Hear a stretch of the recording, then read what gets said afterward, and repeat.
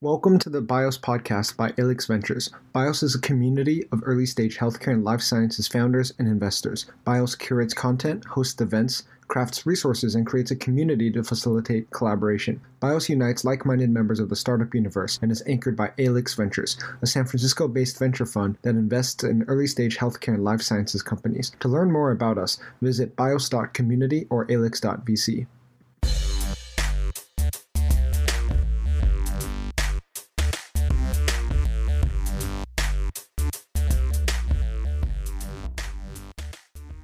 We're thrilled to welcome Jay Keisling, professor at UC Berkeley, to the show today. Thank you once again for joining us.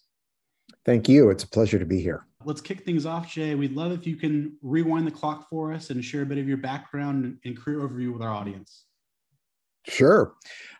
So I was raised on a farm in Nebraska, in a small town called Harvard, Nebraska. I went to the University of Nebraska, Lincoln, where I got my bachelor's degree in chemistry and biology. I really wanted some application to what I was doing. So rather than going into chemistry or biology for a PhD, I went into chemical engineering at the University of Michigan. And then when I left there, I went back to biochemistry, doing a postdoc at Stanford with Arthur Kornberg. And then after a year, came to Berkeley in 1992, and I've been here for 30 years. You got a Michigan and a Notre Dame guy on the line with you today, so I think you got a split fan base. But two Michigans. Thanks for joining us, Jay. We love if you can connect the dots for us. What's been your North Star, if you will, throughout your career, so your common thread? Yeah, my research is engineering microbes to produce chemicals. And I trace it back all the way to when I was a kid, maybe a teenager, reading about the founding of Genentech. It was Newsweek or something like that. I remember reading about it and all of the applications that they were getting for positions at this company and how it was going to revolutionize medicine and a whole bunch of other fields, because it was really one of the first companies applying genetic engineering to solve problems. And I thought, wow, that would be really fun and exciting to work in, manipulating life to try to solve global challenges. There weren't many examples of PhD scientists when I was a kid in Nebraska, on the farm especially. And the closest was, say, a medical doctor. And so when I went to the University of Nebraska to start my bachelor's degree, I thought I was going to go into medical school. And I got there and I got involved. First went out to a biological field station for a summer and then got involved in research and decided it was really something that I wanted to do. But I always came back to this idea of wanting to apply it to global challenges. And I don't know if it's because being from a farm, we tend to be very applied because you just have to get things done, or if it's just a general bent I've had. But that's really what turned me to go to graduate school in chemical engineering, is this idea of solving big challenges. And when I got to Berkeley, it was just when the area of metabolic engineering was starting out. And it was the idea that we could engineer microbes as chemical factories for natural products, for unnatural products, convert cheap things like sugar into more valuable molecules, and maybe at the same time solve some big challenges.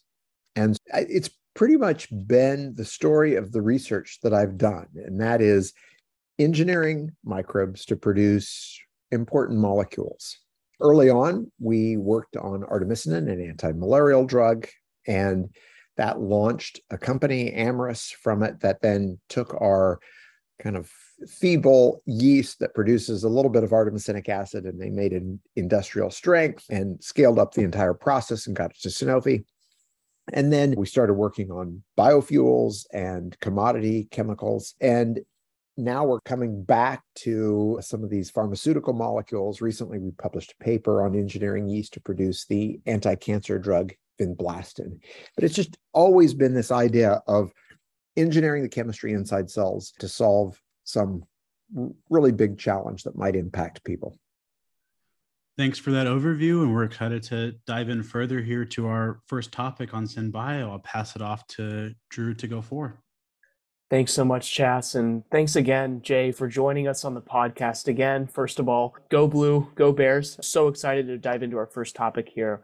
And as a pioneer of this field, we'd love to understand more about the tools and platforms you developed to enable the advance in the design, test, build, iterate field of synbio.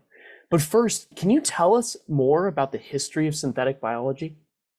I can tell you a little bit about it, but there's probably other people who've chronicled the history better than what maybe I know or can remember. The term was coined many years before it became popular, really with this idea that we could do for biology what chemists have done with synthetic chemistry, and that is to use some basic tools, and in their case, basic chemicals, to produce complicated molecules. And the same thing can be true for biology, where you take some simple parts and put them together in novel ways to create novel function or complicated molecules. I first started working as an assistant professor on developing tools that would allow us to manipulate the chemistry inside the cell. And we didn't call it synthetic biology back then, but it was clear that's what we were doing. We were developing genetic tools that would allow us to control the levels of enzymes in a cell so that you wouldn't have one that was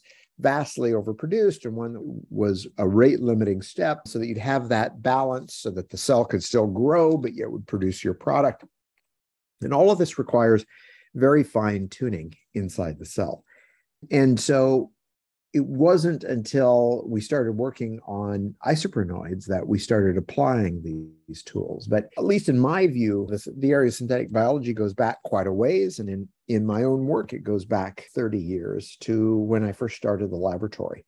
In 2006, we brought together a group of folks, I would say the kind of the leading synthetic biologists in the US, maybe in the world, you could say, from Berkeley, UCSF, Stanford, Harvard, MIT, in the Synthetic Biology Engineering Research Center. And from that, a lot of interesting technologies were developed. A lot of great startups came out of that. And a lot of current synthetic biology faculty did their early training in SynBIRC. The field goes back a ways. It depends on what you count as the start. Thanks so much, Jay. And taking things a step further, your application of these tools to the development of microorganism-produced artemisinin was game-changing. We'd love to hear your story in your own words. Could you share a few words on that? Sure. So, as I mentioned, we were developing all these tools for engineering metabolism inside cells, and I didn't really have an application for them. We started on developing the tools, and it was hard for people to understand why you would develop these tools if you don't have an interesting application to apply them to. And they were right. We really needed an application. So we started working on isoprenoids. They're a large family of natural products, probably the largest family of natural products. They include some really interesting molecules like Taxol, the $2 billion a year anti-cancer drug.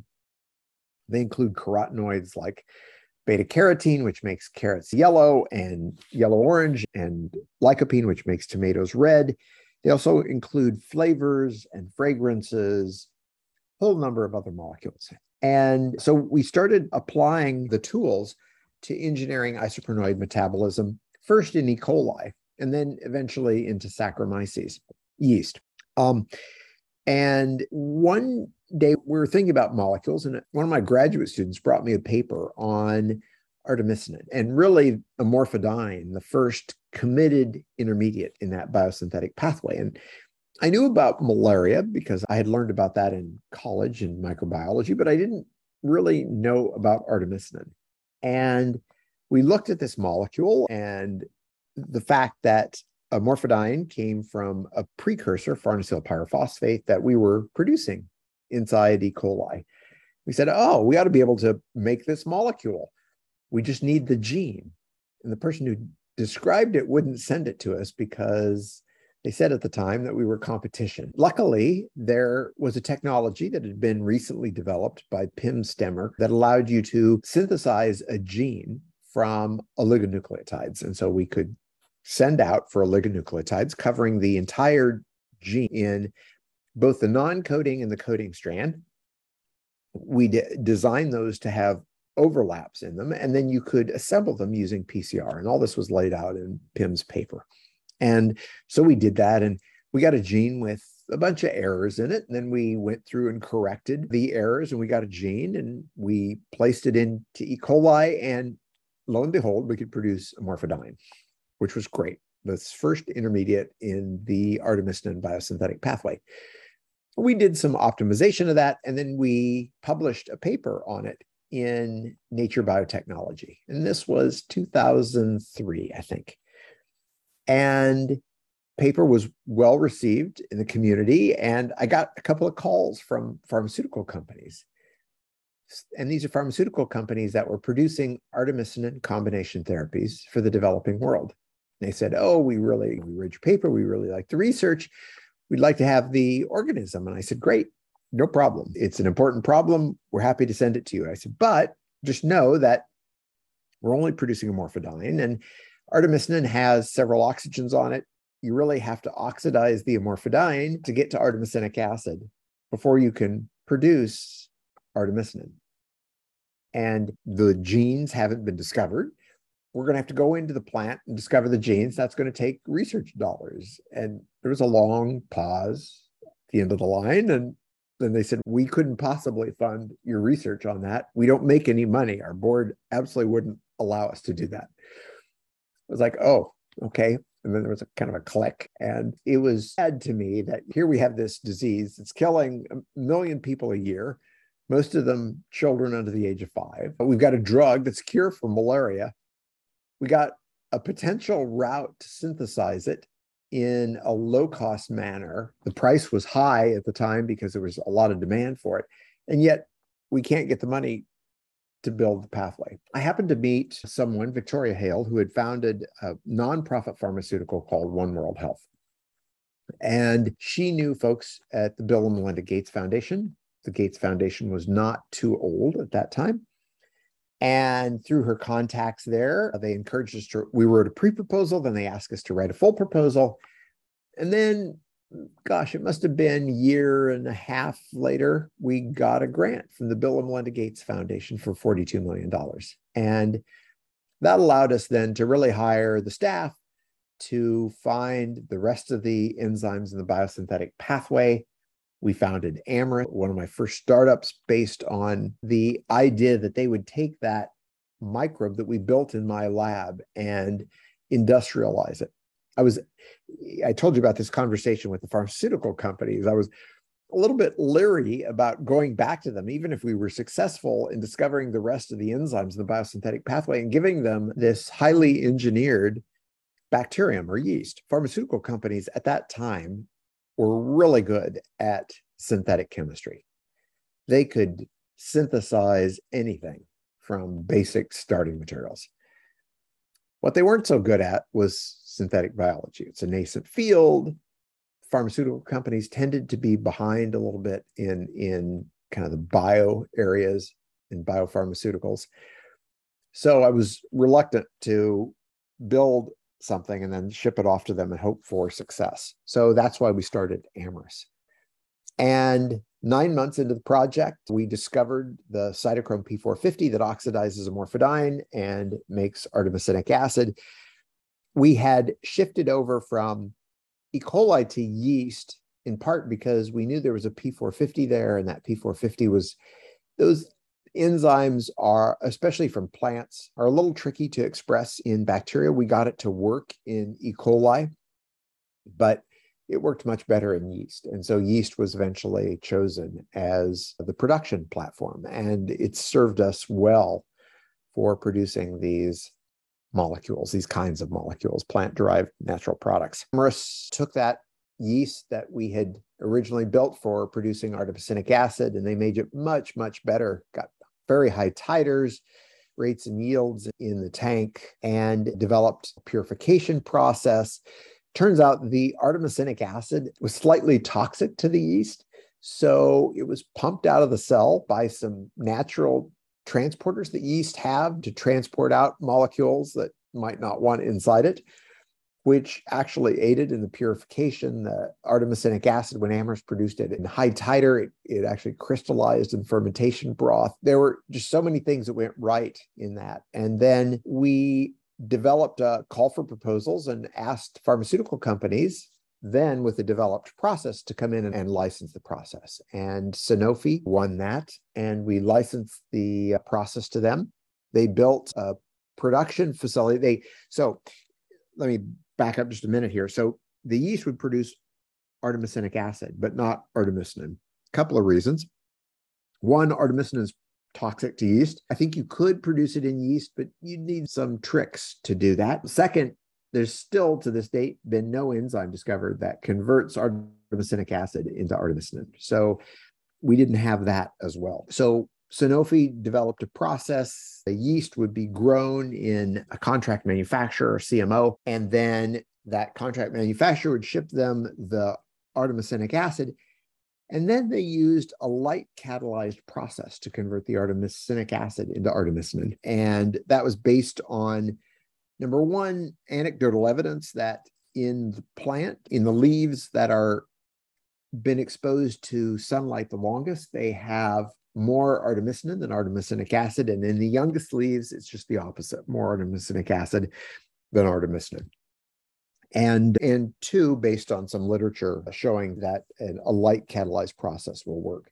You can use other processes. There's metal catalysts that will do it as well, but this worked very well. And then they produced millions of treatments and shipped them off to Africa. The process right now is idle because the price of artemisinin as it comes out of the plant, produced by plants, is extremely low. And that's actually fine by me. Our goal was really to drop the price and make artemisinin widely available for people in the developing world who need it. That process is waiting to go. When the price of the plant-derived molecule goes high, we can bring the process out, microbe out from the freezer, and scale it and produce the artemisinin so we can keep the price low and the availability high. That is wildly fascinating, being able to hear this background in your own words and the collaborations with pharmaceuticals with Amyris, and it's just phenomenal. Thank you so much, Jay. And as we think about the success of artemisinin production and consider the ever-increasing number of therapeutics becoming available, can you tell us more about your current work to help produce natural product pharmaceuticals? Yeah, we just published a paper in Nature a few weeks ago where we demonstrated production of vinblastine in Saccharomyces. And this was done in my labs at the Center for Biosustainability in the Danish Technical University in Copenhagen.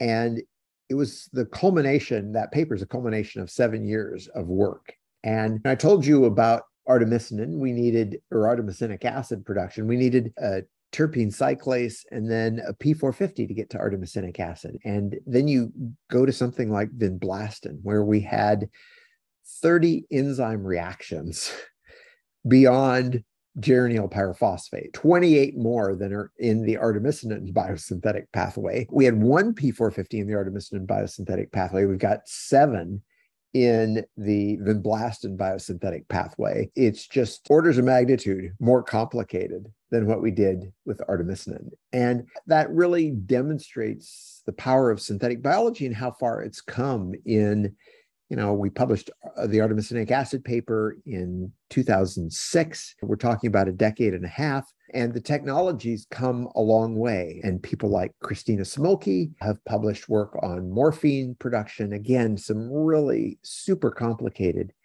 biosynthetic pathways. The field has expanded enormously in that time. Also, there are other interesting molecules that one can produce. We also published a paper a few weeks ago on polyketide synthase that produces a polycyclopropane fatty acid.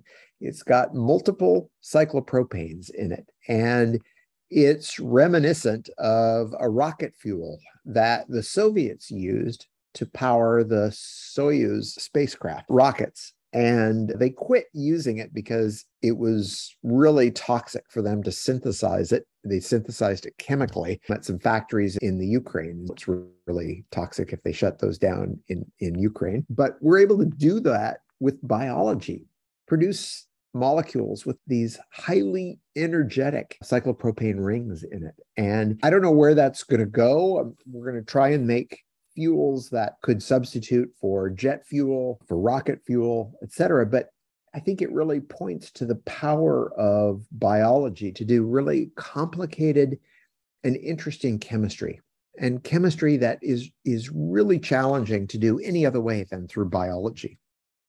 As I look at my own research going forward and the research of many others in this exciting field, I think we really have to think about the things that biology can do uniquely well.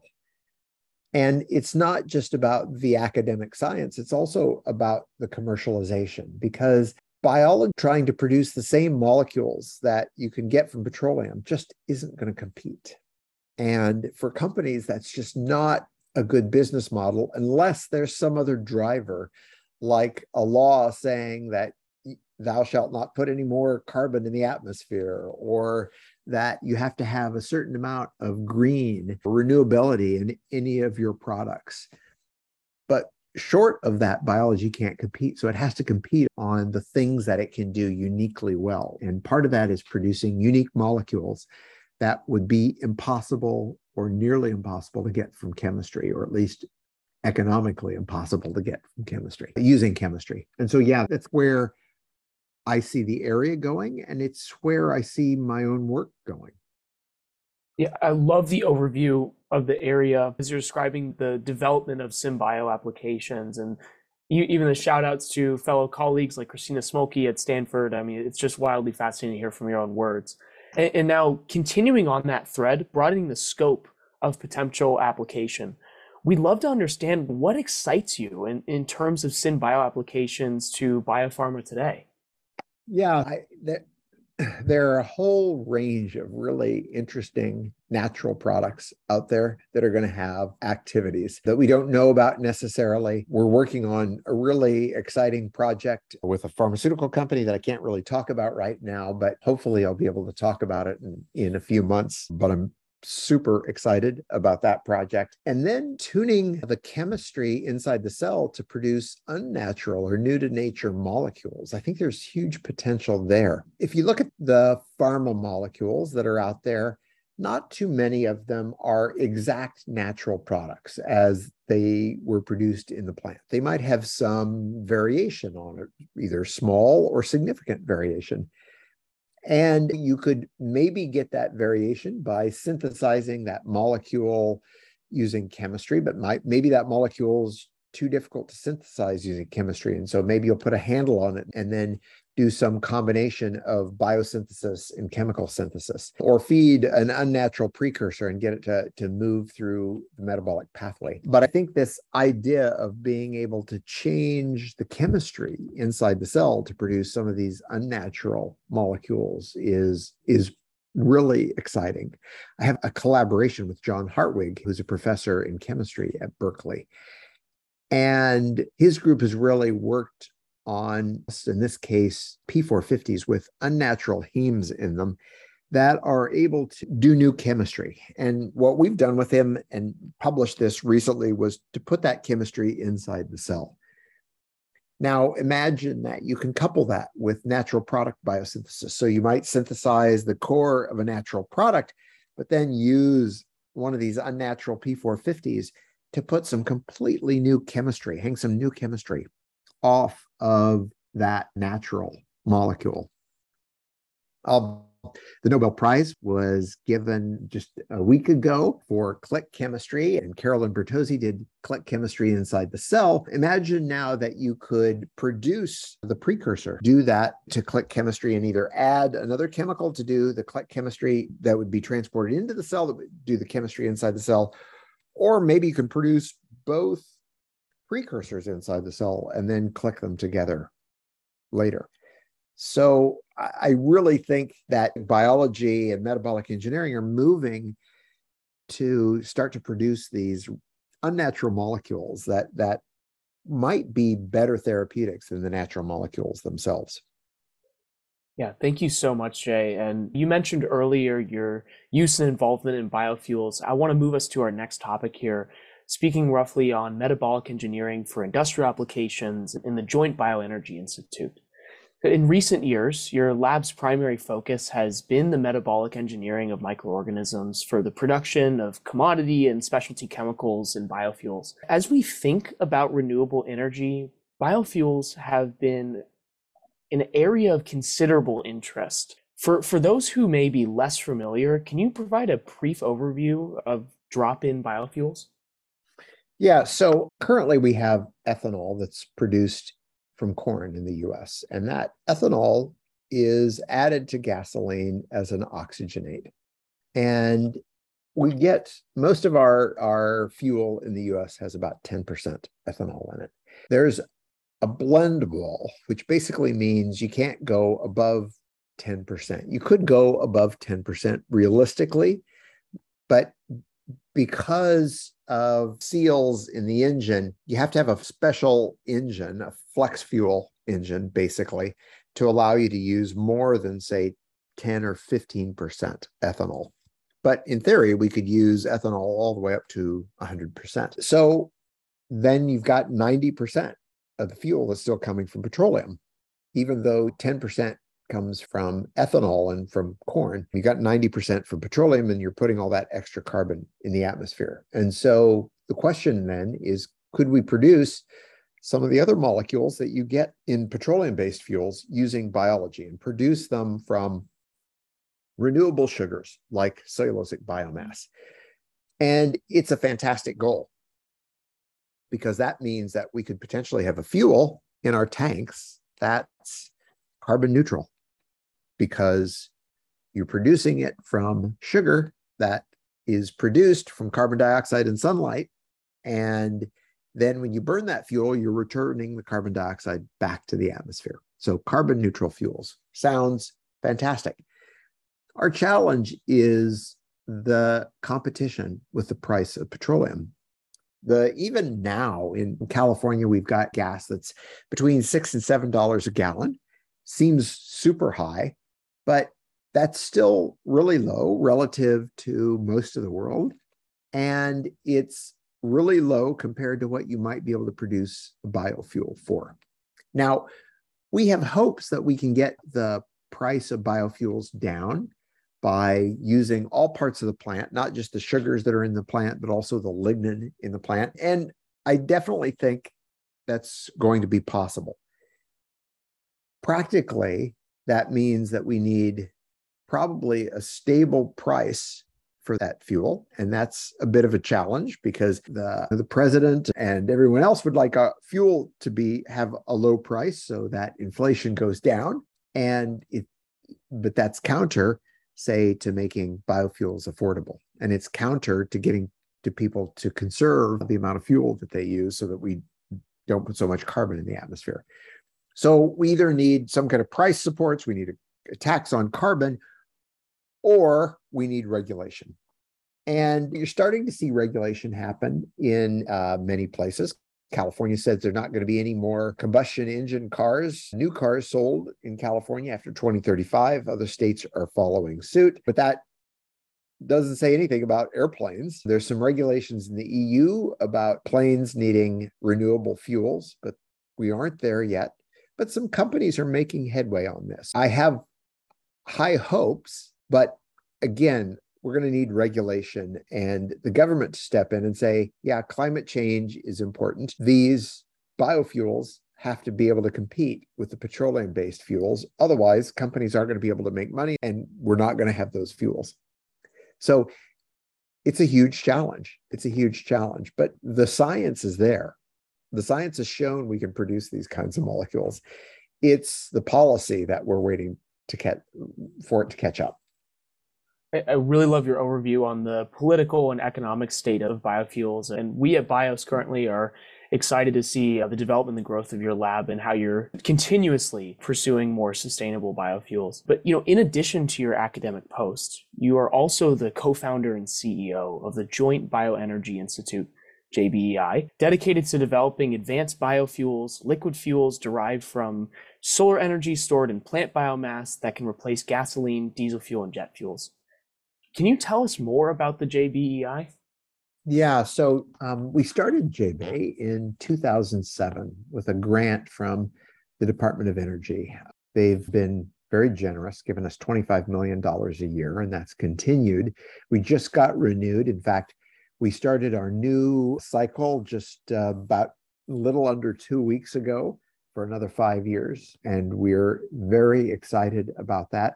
We have brought together researchers in plant engineering and agronomy, in deconstruction, how you tear plants apart and extract the sugars and aromatics from them, in microbial engineering to convert the sugars and aromatics into biofuels and bioproducts.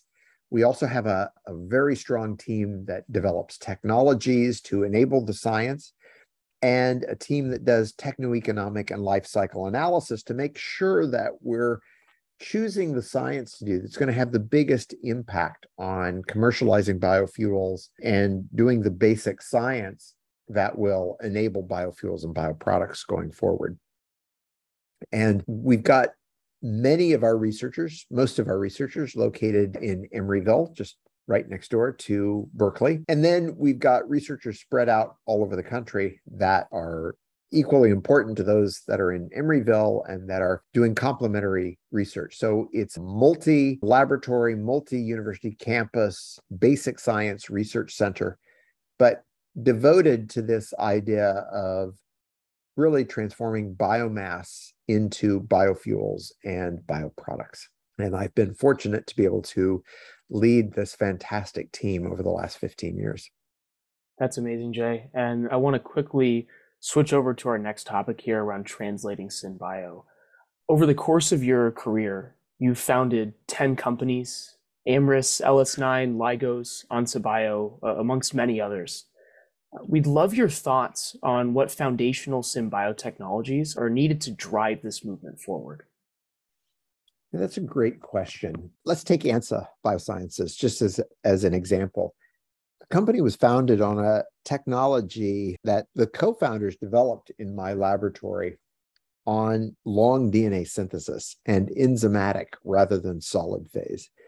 And that's a core technology that we really need if we're going to have inexpensive DNA and high quality long DNA, which we need for any particular enzyme we might want to produce inside a cell, and particularly for long metabolic pathways. They're going to require a huge amount of DNA. So that there's a core technology, I think, that is at the basis of the entire industry. The speeding up the design, build, test, learn cycle for synthetic biology is absolutely essential. And I think this is something that Amyris has really done extremely well. I think they have probably the best biofoundry for engineering yeast of any company, any academic institute, anyone, period. And that has served them well, because that means that they can, from idea of a molecule to large-scale production, takes them, I've heard, on the order of 6 months. I don't know, it's on that order, whereas that used to take years to accomplish. And many other companies have developed technologies in this area.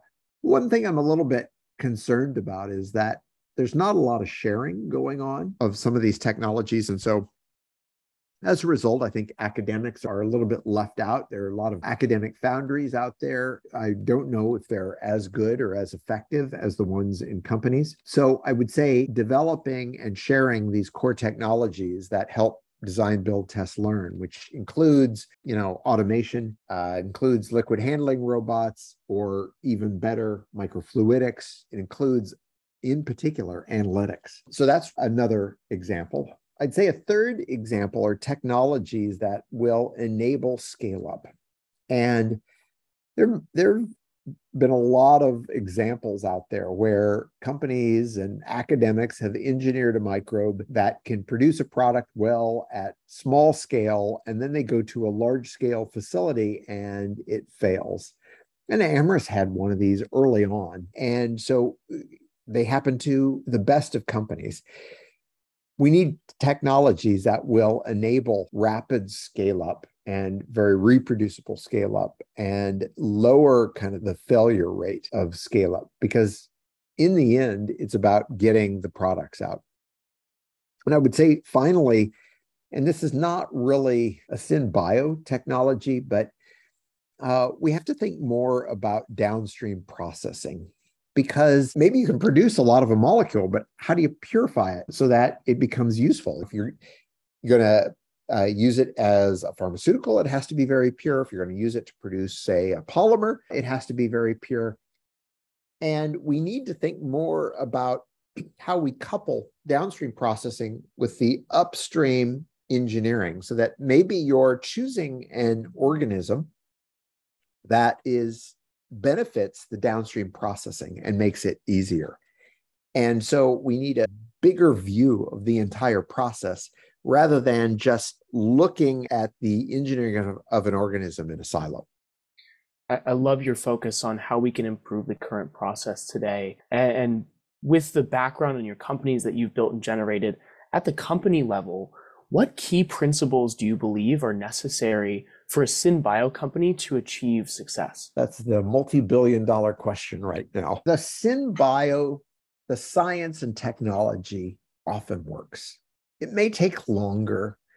They may run into hiccups, but it often works. I'd say one of the biggest issues and problems is the market, making sure that the market wants the product that you can produce and think you can produce. There are many examples out there where a company produced a product and then it didn't get traction in the marketplace. And Zymergen's a recent example of this, and no criticism of them there. Hindsight is 2020, but I think this is a big issue facing the synthetic biology community right now, and that is making sure that we're producing products that the marketplace really wants, because that's how these companies are going to survive. They've got to be able to sell the product and make money. And I would say that's an area that's really lacking right now. And it's a hard one. And I'll just give you an example. We'll sit in a room here at J-Bay with, we got our hardcore biochemists here at J-Bay, and maybe we'll bring a company in that's a chemistry company, and the chemistry company might not be aware of what we can do with biology, and the biologists don't necessarily know what to produce. And we have this conversation that goes something like, what should we produce? What can you produce? And it goes back and forth like that. And so there's this mismatch in what the biology can do and what's needed. And it isn't just about having the right people in the room. It's doing the careful market analysis. And in many cases, it's coming up with entirely new products that have never hit the marketplace before and trying to understand if those will get traction. I'd say that's one of the biggest challenges that we face right now. Thanks so much, Jay. It's amazing to hear that quick dive into scale and building of the actual current companies and what kind of needs to happen overall. I think we wanted to dive in quickly again about the more economical and political questions that you kind of brought up previously earlier in the episode. And so, with current events, how will President Biden's National Biotech and Biomanufacturing Initiative kind of help enable these efforts that you're speaking of in entrepreneurship and company building?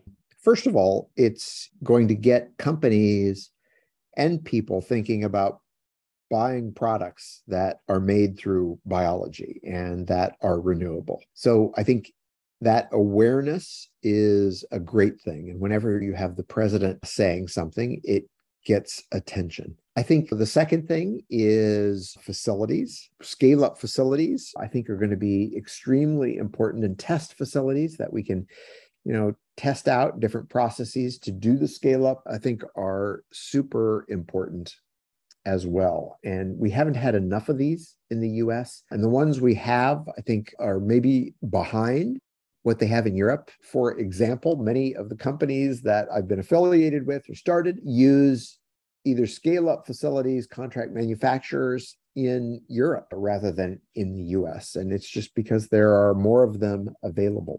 And then I think money for basic research in this area. We need to continue to do work in this area and that basic science then feeds into the development of companies, startups, and then scale up of processes that will produce these biologically created molecules.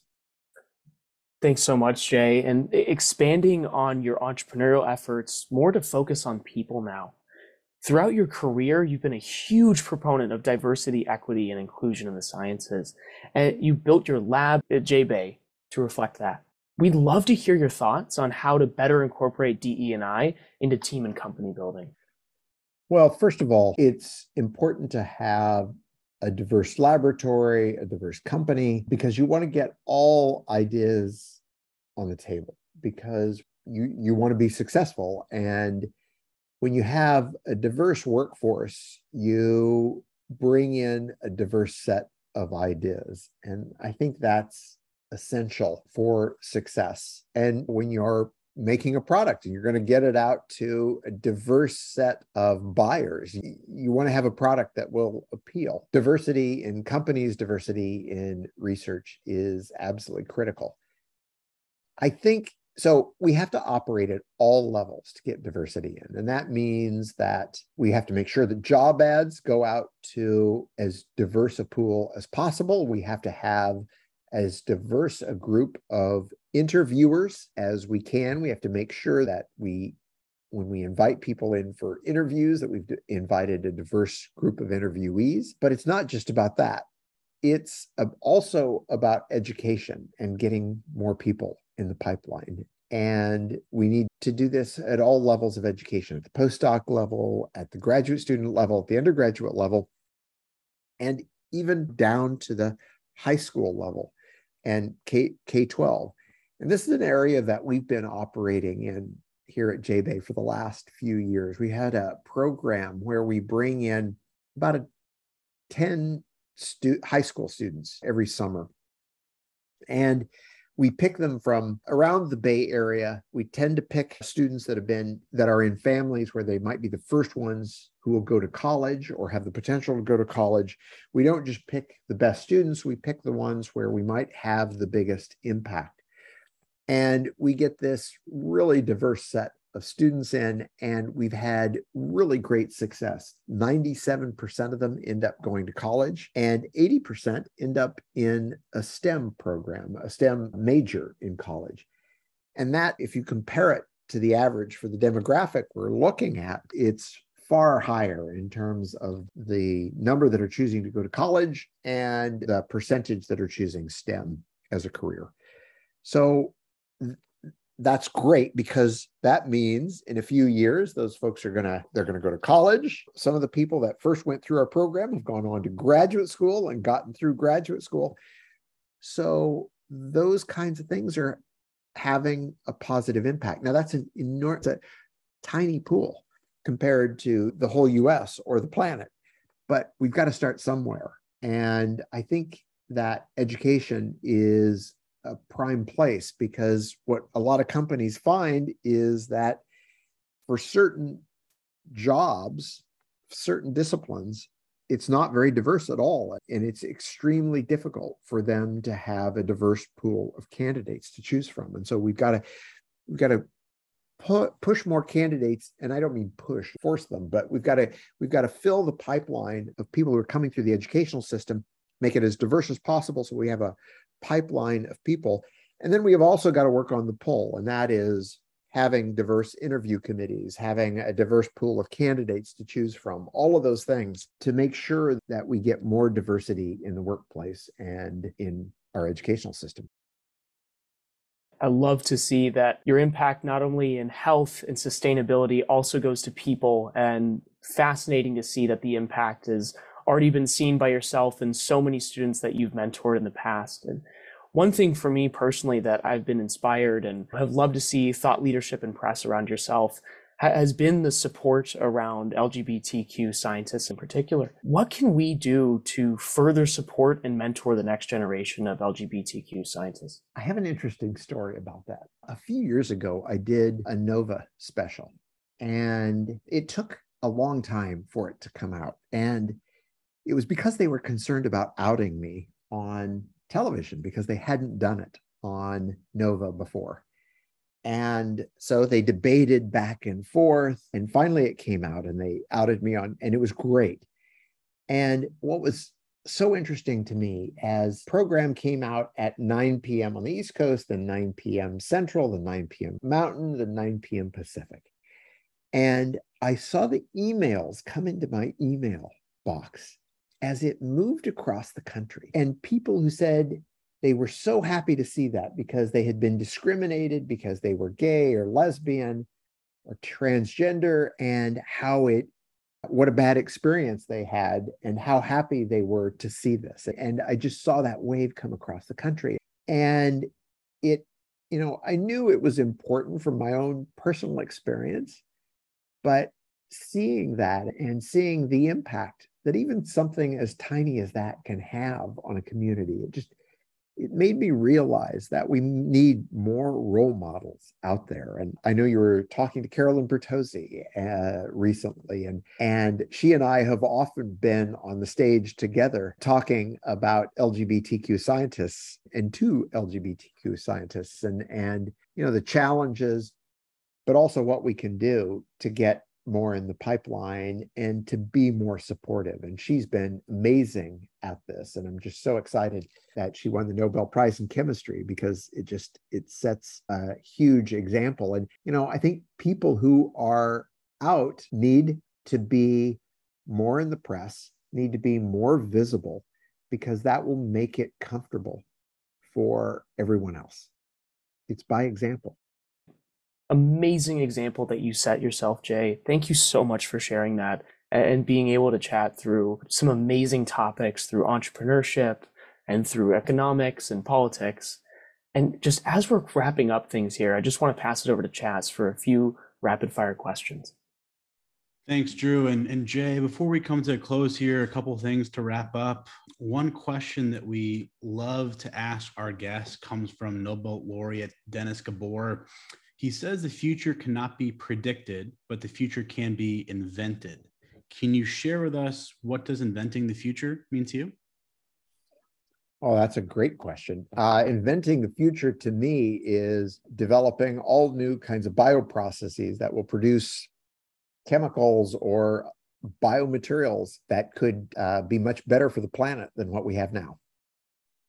And as we talk about the future that awaits us, let's also maybe dive into some of the challenges. What would you say are the grand challenges facing SynBio? Well, one is public acceptance. I'd say that's a huge challenge, and one that we have to be very mindful of, because everything could be undone by regulations, or it could make it so cumbersome that we can't operate. Other grand challenges for SynBio are, I think, what I talked about before, making sure that your product is needed by the marketplace and that the marketplace is willing to pay what you can produce your product for so that you can make some profit. And then there's a whole slew of interesting and challenging science that needs to be done. As we flash forward and hopefully build on these challenges that you described and realize this vision, maybe give ourselves some lead time to do as we look to what maybe SynBio will be in 2050. Can you share with us a vision for that landscape? Where will we be? Where will we be? We'll be engineering microbes de novo for chemical processes. We will have custom-built plants for producing various feedstocks, for producing high-quality food, plants that don't need nitrogen at all, that self-fertilize, maybe plants that don't need hardly any water, and that suck a lot of carbon dioxide out of the atmosphere. We might have computers that are biological in nature rather than silicon-based. We'll have conquered cancer once and for all and made it a thing of the past, and have vaccines for nearly any virus or for bacterial infections. Should I go on? I very much am looking forward to that future. What else do we have in store, Jay? We won't be using petroleum anymore. We'll be using biomass as a source for most of the chemicals that we use. We won't be using plastics anymore, or at least the plastics that aren't compostable or biodegradable or readily recyclable. We'll only be using those that won't have an impact on the environment, or that'll have minimal impact on the environment. Exciting times awaits us. Looking forward to that future and hope that it's ever soon. Yep. To help wrap a bow around this amazing episode, any closing thoughts you'd love to share with our audience? I'm just super excited about the prospects in engineering biology as we go forward. I think there's so much that can be done. We've come so far in a couple of decades. I can't imagine how, in some ways, I can't imagine where we're going to be, say, in another couple of decades. But I'll be fascinated to be part of that and to be watching some of the rising stars in this field. We've touched on a lot of fun topics today and many ventures over the course of your career. How can our audience learn more about your work, Jay? Well, they can go to our website. They can read our papers. Is probably the best place to see some of the work we've done, and some of the work that we're currently doing will shortly be out in the literature. Terrific. Thank you for an absolutely fantastic episode. We're incredibly grateful for your time and looking forward to having you back on the show soon. Thanks again, Jay. Thank you. Thank you for listening to the BIOS podcast. If you enjoyed it, please leave a review on your favorite podcasting platform. For more content, please visit bios.community or alix.vc.